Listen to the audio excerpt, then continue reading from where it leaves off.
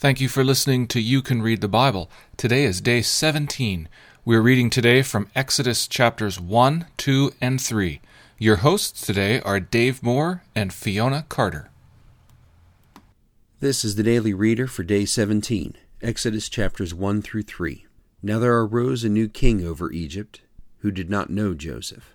The first two chapters of Exodus are masterful prologue, among the best in ancient literature. The plot speeds through the years since Joseph's deathbed prophecy, God will visit you and bring you up out of this land. It recounts how God caused the children of Israel to prosper, how the Egyptians unsuccessfully tried to hold them down, leading to a disturbing final solution. The pivot occurs at the end of chapter 2. Their cry for rescue from slavery came up to God, and God heard, and God remembered, and God knew.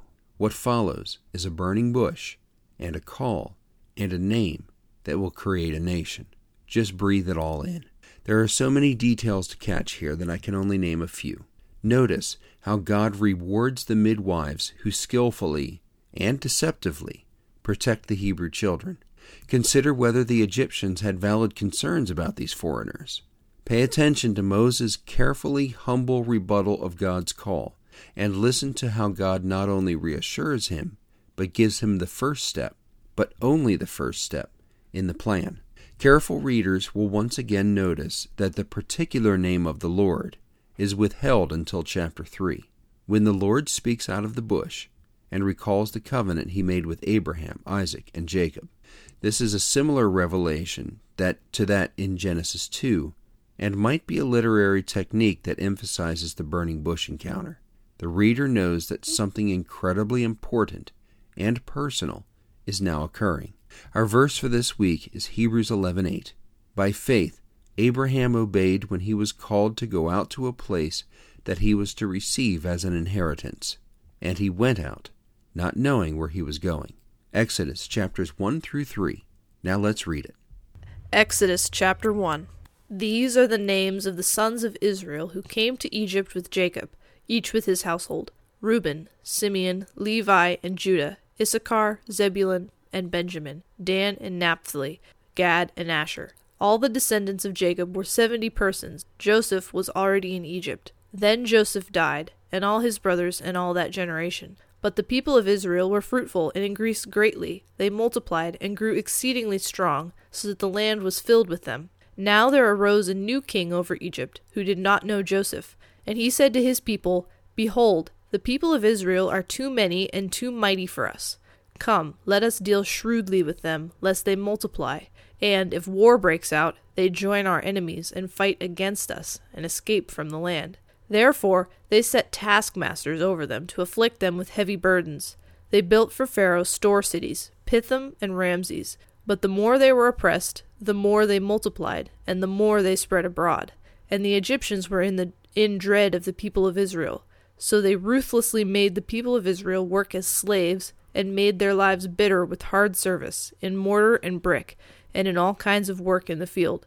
In all their work they ruthlessly made them work as slaves. Then the king of Egypt said to the Hebrew midwives, one of whom was named Shiphrah and the other Puah, When you serve as midwife to the Hebrew women and see them on the birth stool, if it is a son, you shall kill him. But if it is a daughter, she shall live. But the midwives feared God and did not do as the king of Egypt commanded them, but let the male children live. So the king of Egypt called the midwives and said to them, Why have you done this, and let the male children live? The midwives said to Pharaoh, Because the Hebrew women are not like the Egyptian women, for they are vigorous and give birth before the midwife comes to them. So God dealt well with the midwives. And the people multiplied and grew very strong. And because the midwives feared God, he gave them families. Then Pharaoh commanded all his people, Every son that is born to the Hebrews you shall cast into the Nile, but you shall let every daughter live. Chapter 2. Now a man from the house of Levi went and took as his wife a Levite woman. The woman conceived and bore a son. And when she saw that he was a fine child, she hid him 3 months. When she could hide him no longer, she took for him a basket made of bulrushes, and daubed it with bitumen and pitch. She put the child in it, and placed it among the reeds by the river bank. And his sister stood at a distance to know what would be done to him. Now the daughter of Pharaoh came down to bathe at the river. while her young women walked beside the river. She saw the basket among the reeds, and sent her servant woman, and she took it. When she opened it, she saw the child, and behold, the baby was crying. She took pity on him, and said, "This is one of the Hebrews' children." Then his sister said to Pharaoh's daughter, "Shall I go and call you a nurse from the Hebrew women to nurse the child for you?" And Pharaoh's daughter said to her, "Go." So the girl went and called the child's mother. And Pharaoh's daughter said to her, "Take this child away and nurse him for me, and I will give you your wages." So the woman took the child and nursed him. When the child grew up, she brought him to Pharaoh's daughter, and he became her son. She named him Moses, because, she said, I drew him out of the water. One day, when Moses had grown up, he went out to his people and looked on their burdens, and he saw an Egyptian beating a Hebrew, one of his people. He looked this way and that, and, seeing no one, he struck down the Egyptian and hid him in the sand. When he went out the next day, behold, 2 Hebrews were struggling together. And he said to the man in the wrong, "Why do you strike your companion?" He answered, "Who made you a prince and a judge over us? Do you mean to kill me as you killed the Egyptian?" Then Moses was afraid, and thought, "Surely the thing is known." When Pharaoh heard of it, he sought to kill Moses. But Moses fled from Pharaoh and stayed in the land of Midian, and he sat down by a well. Now the priest of Midian had 7 daughters, and they came and drew water and filled the troughs to water their father's flock. The shepherds came and drove them away, but Moses stood up and saved them and watered their flock. When they came home to their father Reuel, he said, "How is it you have come home so soon today?" They said, "An Egyptian delivered us out of the hand of the shepherds, and even drew water for us and watered the flock." He said to his daughters, "Then where is he? Why have you left the man? Call him, that he may eat bread." And Moses was content to dwell with the man, and he gave Moses his daughter Zipporah. She gave birth to a son, and he called his name Gershom, for he said, "I have been a sojourner in a foreign land."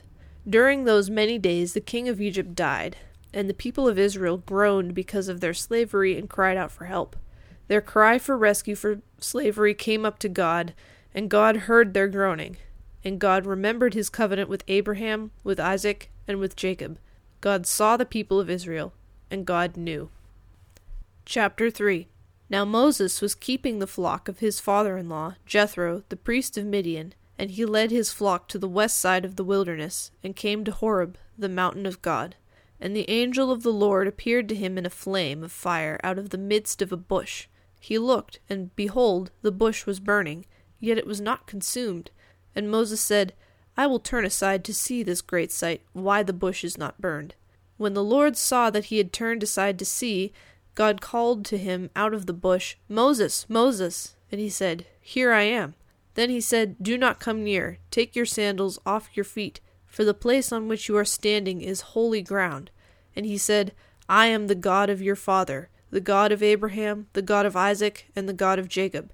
And Moses hid his face, for he was afraid to look at God.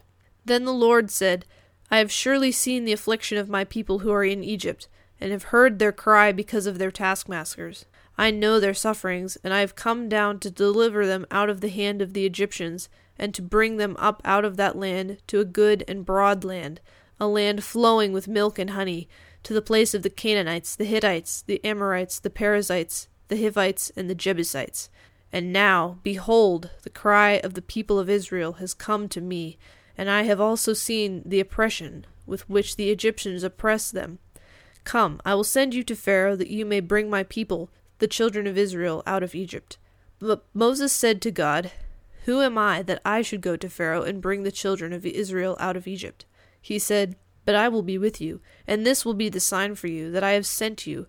When you have brought the people out of Egypt, you shall serve God on this mountain." Then Moses said to God, "If I come to the people of Israel and say to them, 'The God of your fathers has sent me to you,' and they ask me, 'What is his name?' what shall I say to them?" God said to Moses, "Lord." And he said, "Say this to the people of Israel, 'Lord has sent me to you.'" God also said to Moses, "Say this to the people of Israel, 'The Lord, the God of your fathers, the God of Abraham, the God of Isaac, and the God of Jacob, has sent me to you. This is my name forever, and thus I am to be remembered throughout all generations. Go and gather the elders of Israel, and say to them, The Lord, the God of your fathers, the God of Abraham, of Isaac, and of Jacob, has appeared to me, saying, I have observed you, and what has been done to you in Egypt. And I promise that I will bring you up out of the affliction of Egypt to the land of the Canaanites, the Hittites, the Amorites, the Perizzites, the Hivites, and the Jebusites, a land flowing with milk and honey. And they will listen to your voice. And you and the elders of Israel shall go to the king of Egypt, and say to him, The Lord, the God of the Hebrews, has met with us, and now please let us go a 3 days' journey into the wilderness, that we may sacrifice to the Lord our God. But I know that the king of Egypt will not let you go unless compelled by a mighty hand. So I will stretch out my hand and strike Egypt with all the wonders that I will do in it.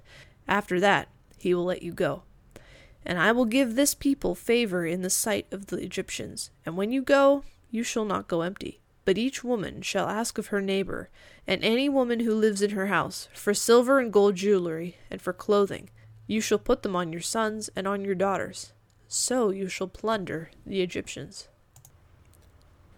Thank you for listening to You Can Read the Bible.